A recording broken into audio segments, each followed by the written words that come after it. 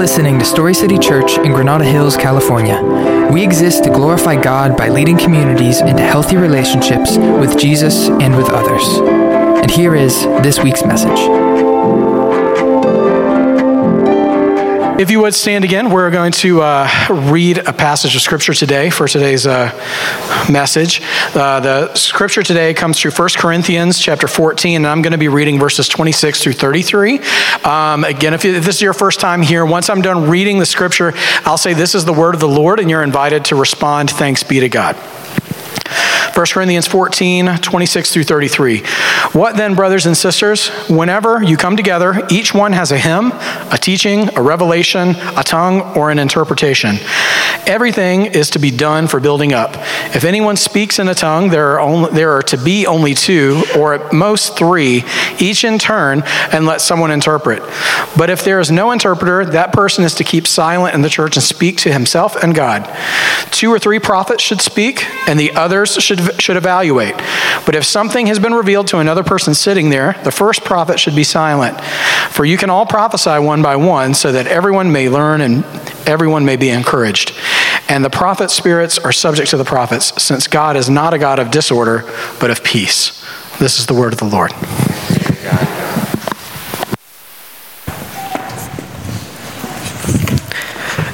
Good morning, Story City. Good morning. My name is Chris Woznicki, but you can go ahead and call me Woz if you like. For those of you who are new, I am one of several elder candidates here. I also happen to work for an amazing ministry that you might have seen on our Instagram this last Friday called Young Life, whose entire purpose is to introduce adolescents who normally wouldn't encounter Jesus to him and help them grow in their faith. So last time I preached, I started things out with a little bit of a game where I sang, and I put that in air quotes because there wasn't really much singing going on. And I had you kind of guess, sort of finish the lyrics. This morning, I'm going to start out with another sort of game. You know, I come from youth ministry, so like this is what we do. Another sort of game where I'm going to have the tech team play a sound, and you're going to tell me what it is and what you're supposed to do in regards to that sound, okay? Can I have the first one? All right, police, what are you supposed to do? Pull over, okay. See, some of you just knew that answer. Boom, quick. You've been pulled over a whole bunch. All right, next sound. Yeah, check your phone, right. Next sound.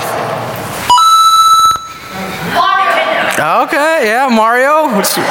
Very enthusiastic answer there. Yeah, keep collecting those coins. The last one.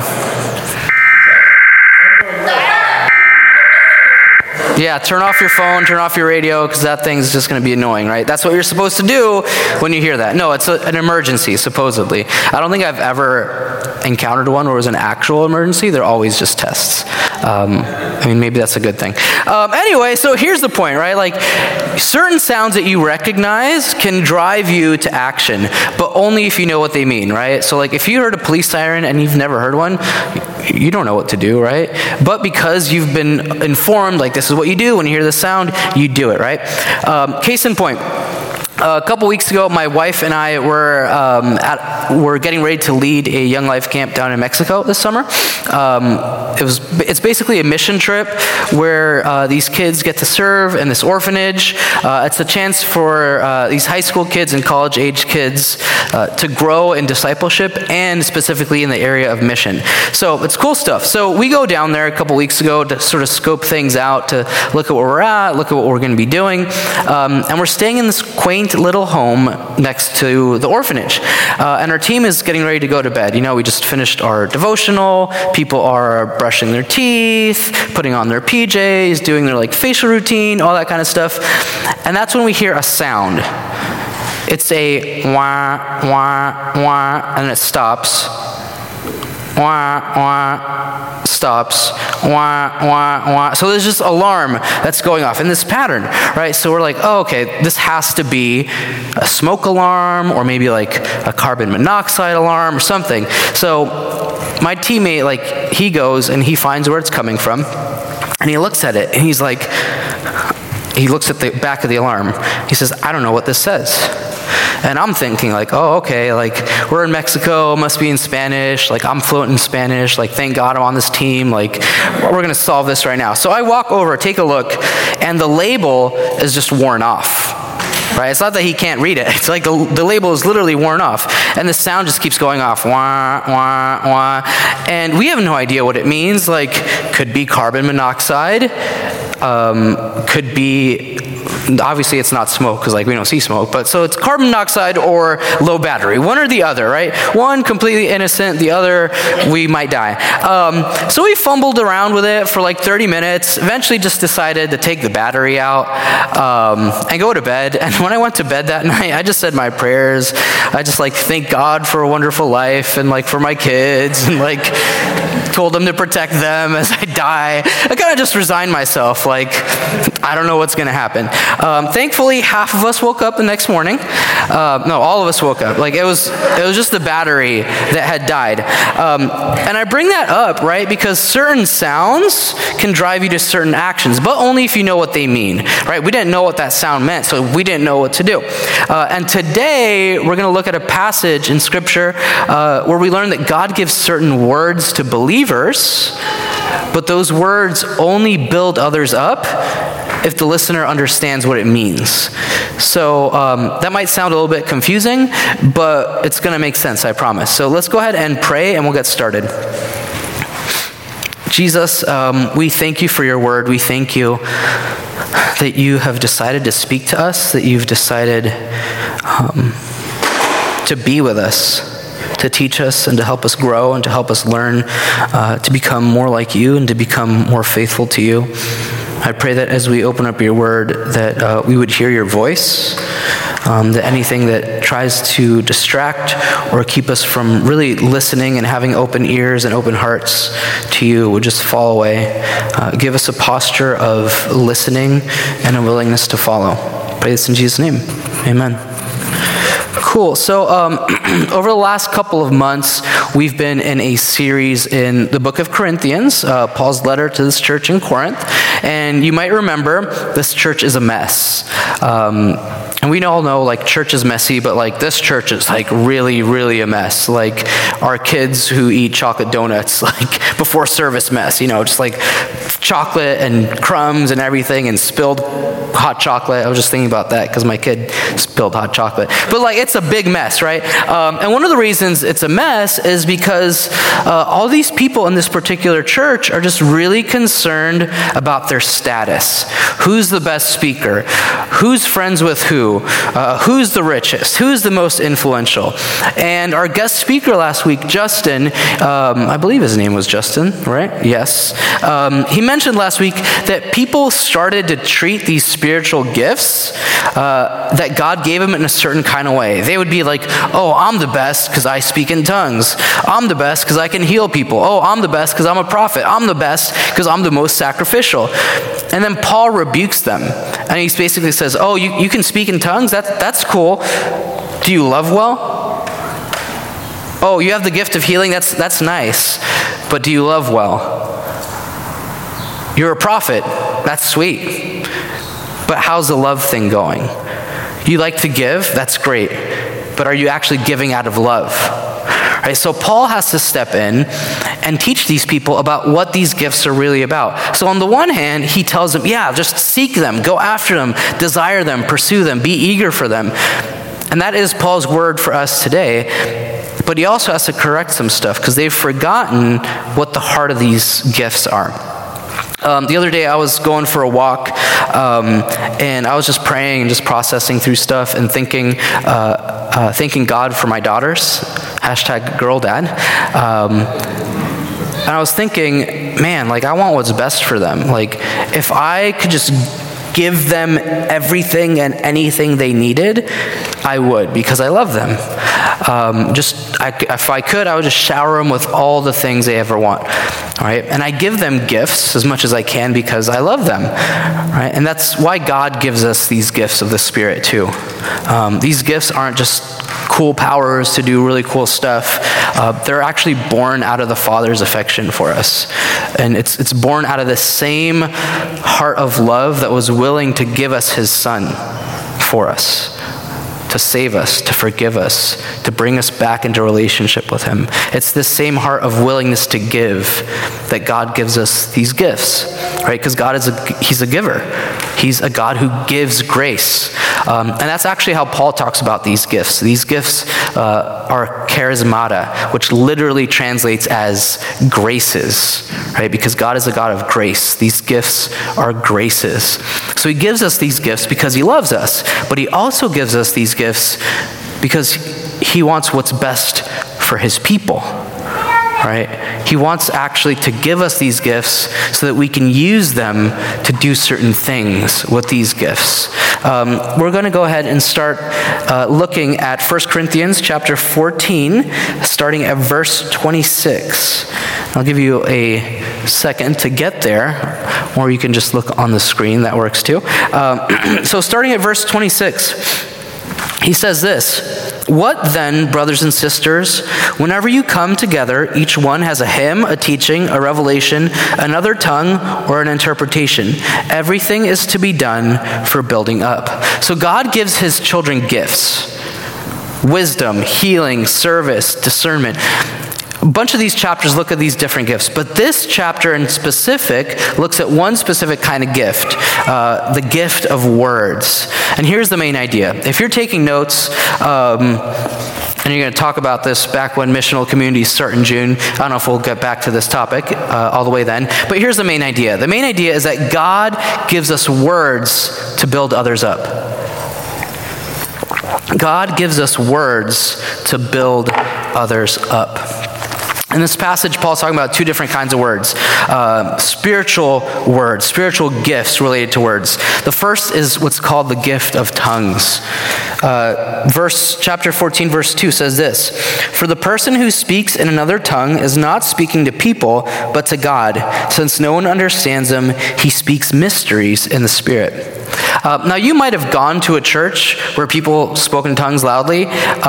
Sounds like a lot of noise. Maybe you've seen it on TV, or comedy making fun of it, or people speaking in tongues, something like that, right? And the reality is tongues kind of gets a bad rap, and let's be honest, because it sounds weird, right? And it's often done improperly. So what are these loud noises that we call tongues? Paul tells us here. He says it's another language that isn't speaking to people, but to God. I like how Pastor Sam Storms defines it. He defines it as this. He says, "The gift of tongues is simply the Spirit-energized ability to pray, worship, give thanks, or speak in a language other than your own or one you've learned in school." So what's this language, this ability to speak for? That you don't actually understand what's happening. Like all the other gifts, the purpose is to build up, right? God gives these words, this gift, in order to build up. But in this case, it's not to build others up, it's actually to build yourself up. You know, in Romans 8, Paul talks about praying in the Spirit, right? He says that it's like praying groans that are too deep for words.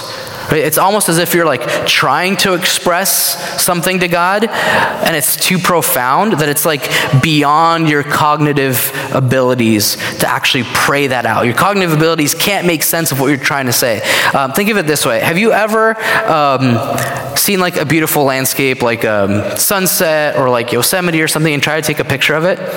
Have you ever done that? Yes? Right? When you look at that picture that you took on the phone, does it do any justice to what you saw? No, right? Because the technology can't capture the depth of the beauty. Praying in tongues is sort of like that. It's sort of like your technology, your physical cognitive abilities can't capture the depth of what you're trying to say, but your spirit can. Sam Storms, he reminds us that tongues is about prayer and worship. Whenever I've experienced this gift, it's always been in the context of prayer.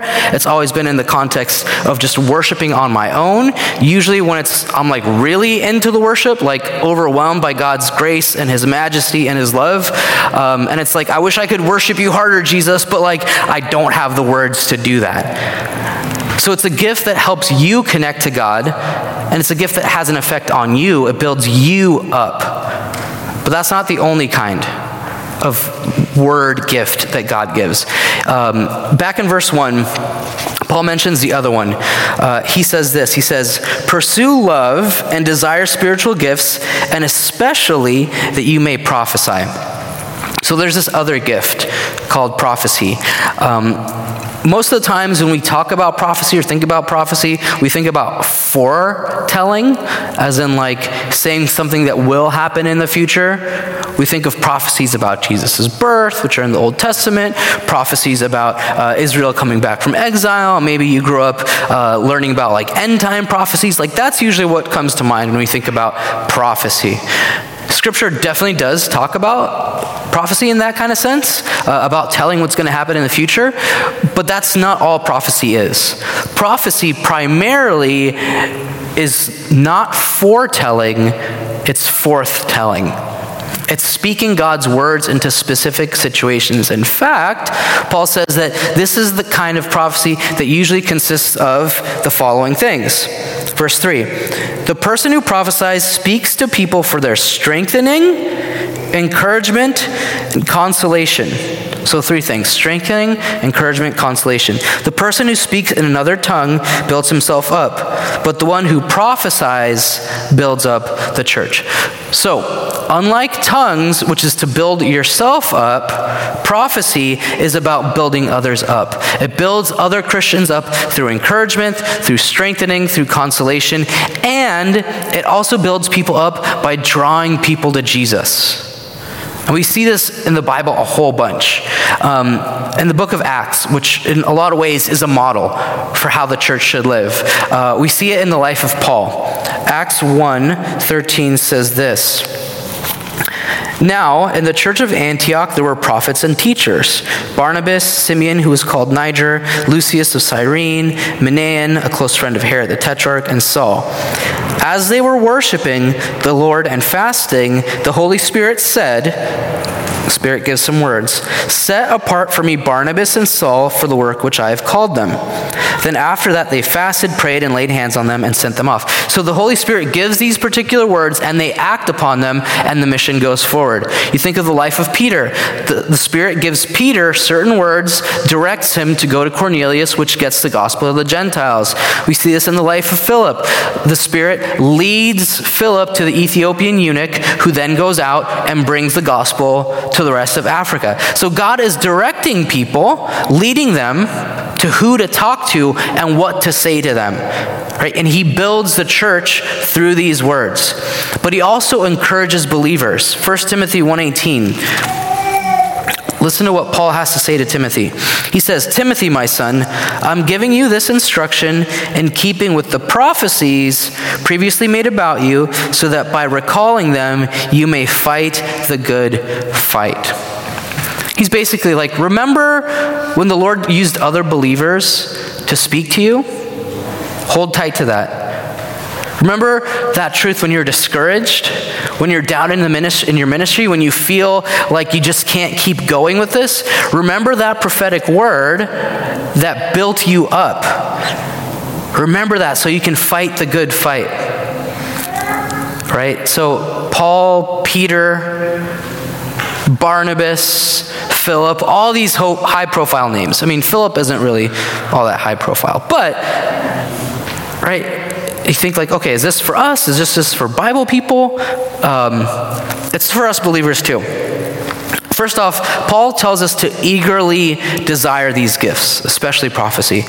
Second, it's actually pretty common. Let me give you some scriptures and tell me. It's a rhetorical question. I don't want you to actually tell me. Tell me if you've ever experienced anything like this. John 14:26 says this. John 14:26 tells us. Oops, I went a little too far there.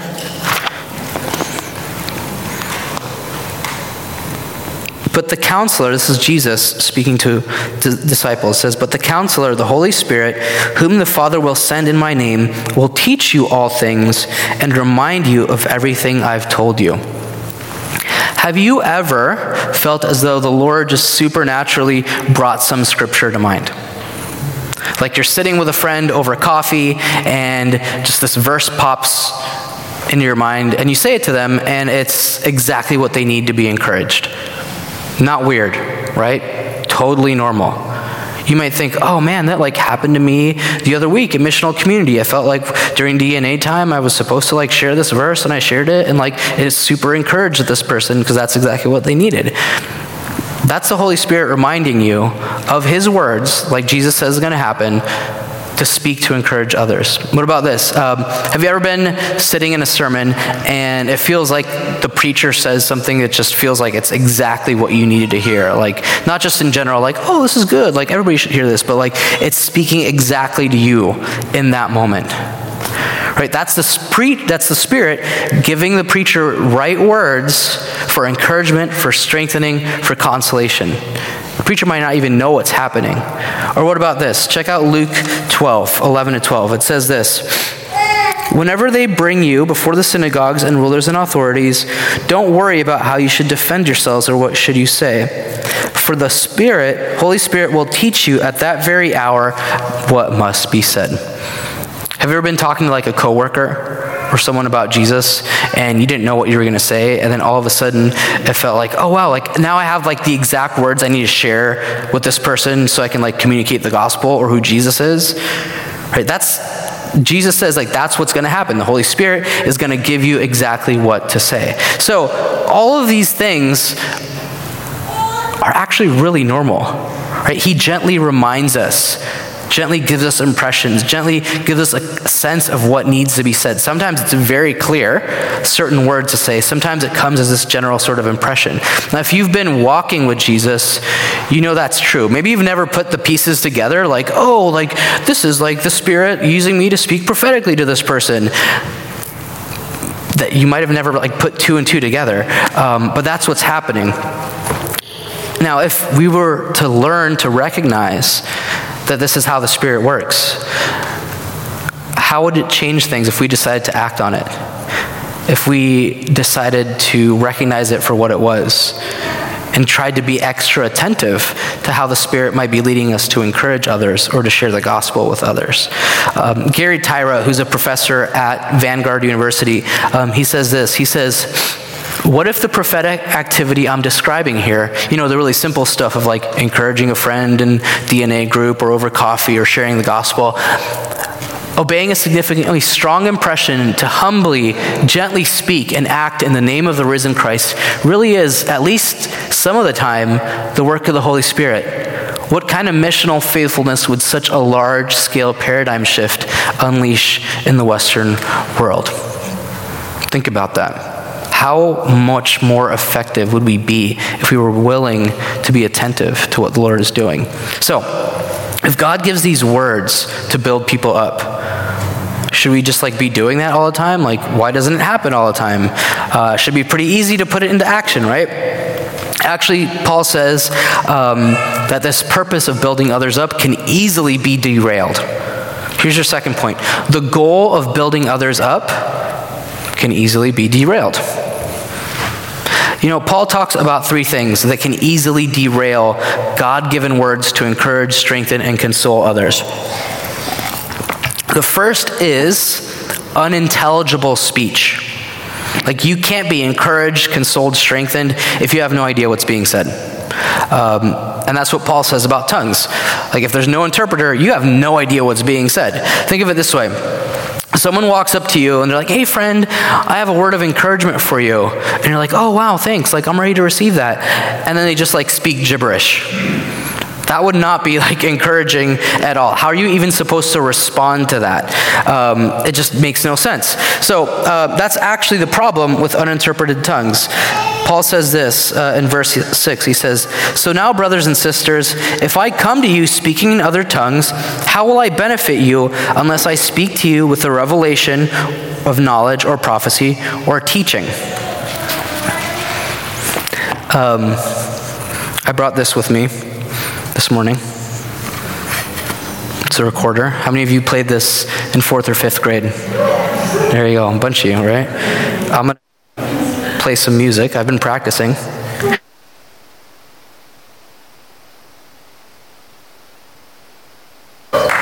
Thank you. That's just a bunch of noise, right? Paul says this in verse 7, even lifeless instruments that produce sounds, whether a flute or a harp, if they don't make a distinction in notes, how will what is played on the flute or harp be recognized? Right? If it's just notes, not even like in a sound, a melody, I don't know the terms, I don't know music at all, right? Like if it doesn't sound like music, it's just noise. And that's what uninterpreted tongues is, Paul says. He also gives an example of using a bugle to prepare for war. I know we don't do that now. Like you don't think of like the Navy SEALs like playing like a bugle before they like break into a room. Like that's not what's going to happen, right? But if you've been to a Dodger game, there's that chant, right? It's the da-da-da-da-da. Right, that's basically what a bugle is, right? So there's the sound, and then they know what to do. They charge, right? Finally, he gives a third illustration of a foreigner speaking and then you not knowing the language. That's some of my Midwestern friends. Like, I'm sorry if you're from, do you technically consider yourself from the Midwest? Okay, so it's not you that I'm talking about. It's other friends who like they come to Southern California and they try to order tacos and they're like, "Can I have the carne asada on a tortilla with like maize quesadillas?" Like, and the taco guy is like, "What did you just say?" Like, I have no idea what you're ordering. It's kind of like that, right? Like, it's a language that like you don't understand and you can't move forward with that. You can't give the guy tacos if you have no idea what kind of tacos he's asking for. So Paul says, avoid uninterpreted tongues because they don't do the body good. They don't build up the community. If nobody understands what's happening, nobody's going to be encouraged. So what's the solution? He says, well, you need an interpreter, someone with the gift of interpretation. So there's another way that things can get derailed. One is like if you don't understand. The second is if people are just speaking out of turn. Verse 27, if anyone speaks in another tongue, there are only to be 2 or at most 3, each in turn, and let someone interpret. So why 2 or 3? Because if all of a sudden everybody wants to say something, then it's going to be a huge mess. Right? It's about hogging up the time. Like if everybody's trying to talk at the same time and there's not order, nobody's going to understand what's going on. Think about it this way, right? When you play basketball, when you've played basketball or have watched play basketball, sometimes there are people who are ball hogs, right? Y'all know what that means? Ball hogs? Sometimes certain people should be hogging the ball, right? Like Kobe.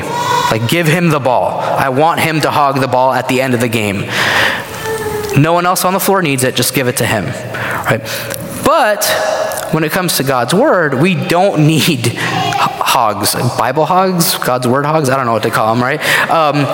Why? Because there isn't one person who has exclusive access to speaking these words of encouragement into others. There's no like prophetic Kobe out there. The church doesn't have Kobe's or MJ's. They're just a bunch of undrafted free agent role players. Like that's who the church is.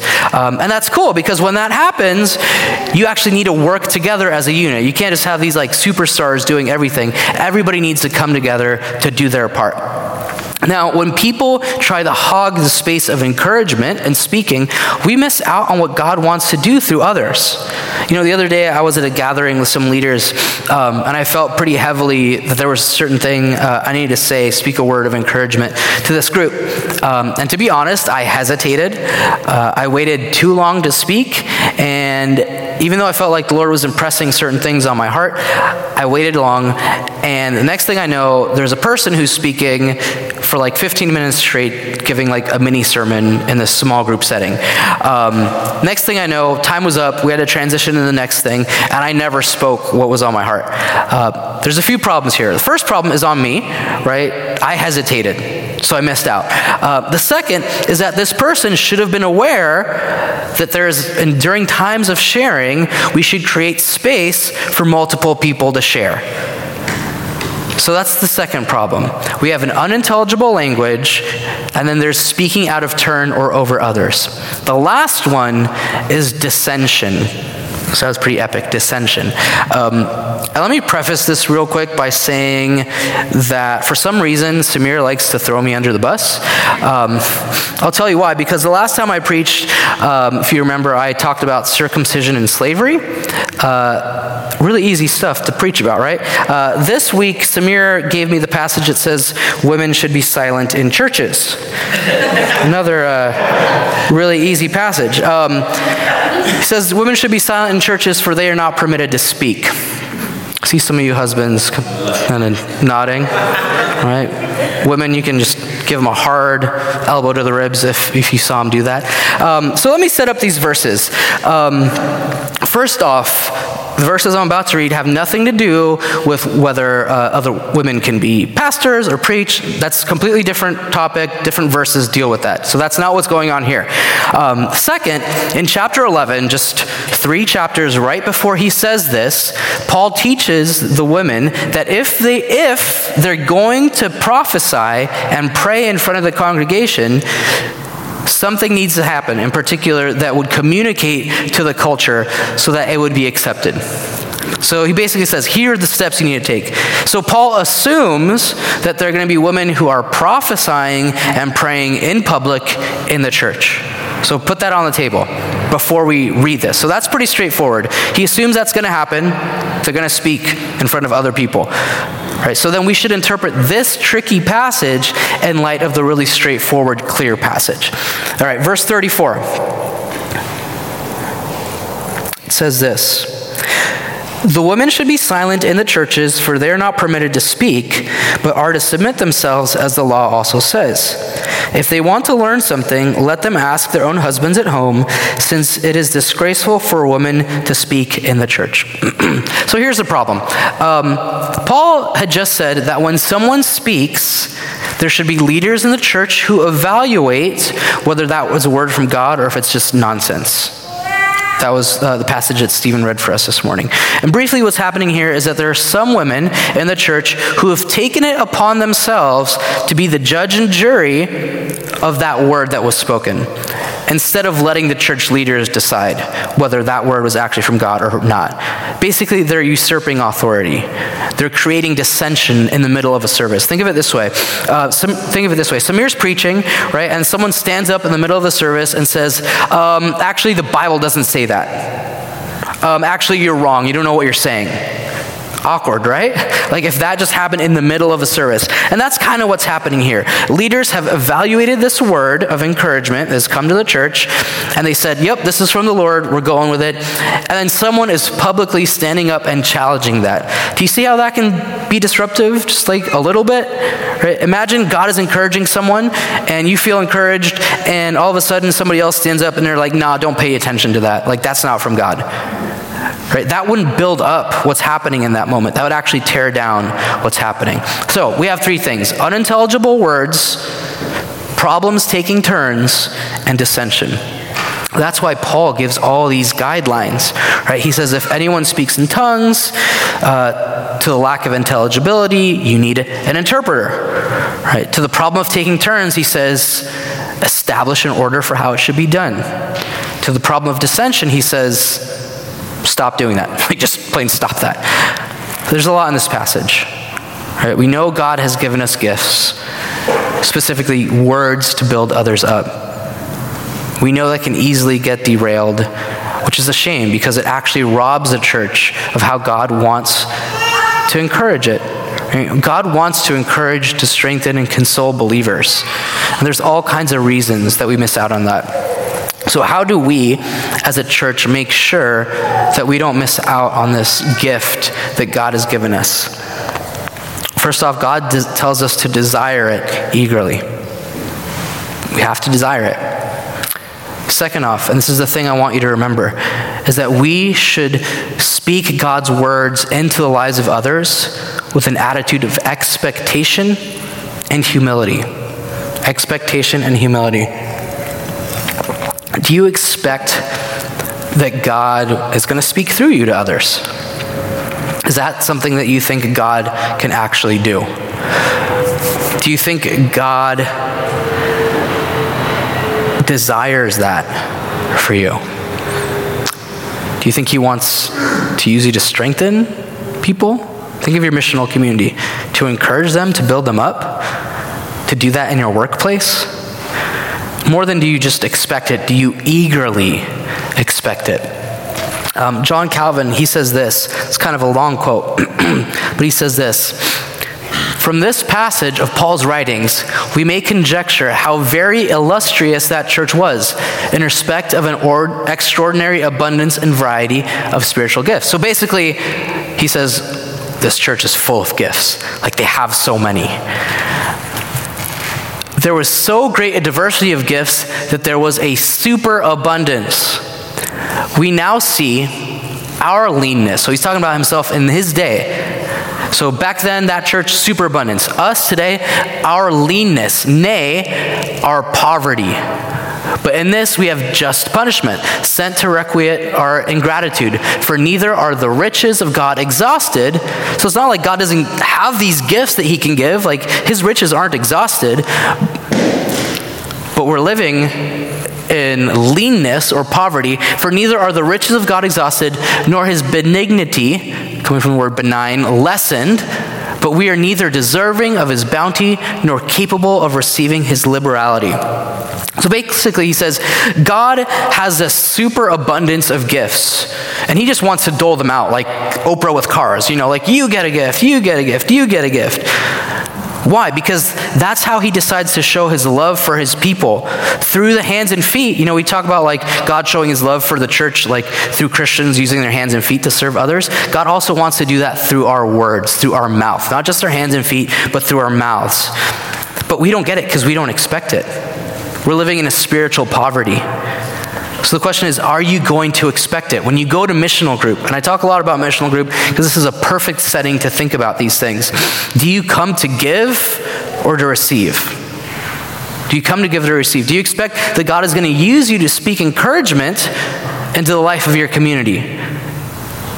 Or do you just come to hope that somebody's going to speak encouragement into you? What about when you pray? When you pray, do you just enter autopilot mode, right? Lord, I just thank you for this day. I thank you for this. Thank you for that, blah, blah, blah. Just autopilot, like same prayer every time, not even thinking about what you're praying. Like you could literally be asleep. Sometimes you do fall asleep praying like that. Or do you wait and pause and expect God to guide your prayer, to give you the right thing to pray for? Sometimes he does. Sometimes he doesn't. And when he doesn't, you just pray what's biblical. Or do you pause in those times? You know, I find that it's only as you pause and as you're willing to just linger with him that you begin to hear what it is that he wants you to be praying for. You know, sometimes in that moment of just slowing down, taking 10 seconds before you start to pray, that the Lord will bring certain things to mind, certain things that will encourage people, scriptures, passages, stories, Bible verses, images, whatever it might be. You know, I find that this practice of just waiting and asking Jesus, what would you have me pray for right now? And not just assuming like, oh, I know what I'm going to pray for. Like, I'm going to pray for X, Y, and Z. It's like, no, like, Jesus, what do you want us to pray for right now? It's in moments like that, when you have that expectation that he's actually going to lead you in what you're doing with the right words, that he begins to speak. You know, Gary Tyra, the professor I mentioned at Vanguard, he tells this story of this pastor here in SoCal who had just gone through a study in looking at the life of Samuel. Samuel, if you remember, he was a little child and he was sleeping one night and he heard his name being called and he thinks it's Eli. So he goes, and this happens like 3 times, and Eli eventually figures out, it's like, oh no, that's not me calling you, it's the Lord speaking. Next time you hear that, say, basically like, here I am, your servant, I'm listening, something like that. So this pastor hears this story, right, and he's like, okay, I'm going to try this out. Like, God, do you still speak? Do you like direct stuff? Like, can you encourage in this way? So he does this. So he's driving. He just finished this Bible study. He's driving home, and he gets a sense that he needs to buy a gallon of milk. Super random, right? So he goes and buys a gallon of milk, and he's driving. He's like, well, if I was wrong, I'm just going to have an extra gallon of milk at home. No big deal. So he turns down this. He senses that he needs to turn down the street and just stop and take the milk to that house. No idea why, right? He knocks on this door. I mean, I would never do this. I would be like, oh, that's not the Lord. Let's just get some extra milk at home for the kids. So he says, I don't know why. So he knocks on this door, and he says to this guy, I don't know why, but I felt like I should bring you some milk. Super awkward, right? The guy grabs the milk and walks down the hall shouting in Spanish. And then a woman with a baby in her arms, a small child, comes to the door in tears, streaming down her face, saying that we didn't have milk for our child. And we didn't have anything to pay for it. So we prayed for God to send an angel with some milk. Are you an angel? Obviously, he's not, right? So he got to encourage her, and he gave her money for groceries for the rest of the month, because obviously, that's what they really needed. It wasn't just 1 gallon of milk. It was like they needed groceries. So why did that happen? First off, he was expecting for God to lead. Second off, it was to encourage this pastor in his faith to step out. Third, it encouraged this family that God hears prayers. Fourth, it encourages family that God actually loves people who are in need. So all these things are happening because he was expectant. So there's this willingness to pause and wait and to ask the Lord for guidance and direction. Right? But it's not just expectation that's the key attitude. There's actually a need for humility too. J.D. Greer, who's a pastor in North Carolina, he says this. He says, we're called to be led by the Spirit, but taught by the Word of God. Led by the Spirit, taught by the Word of God. Scripture and Scripture alone is our standard. We're called to judge all words by the standard of Scripture. So if someone says something and it doesn't line up with the Bible, well, that's not from God, obviously.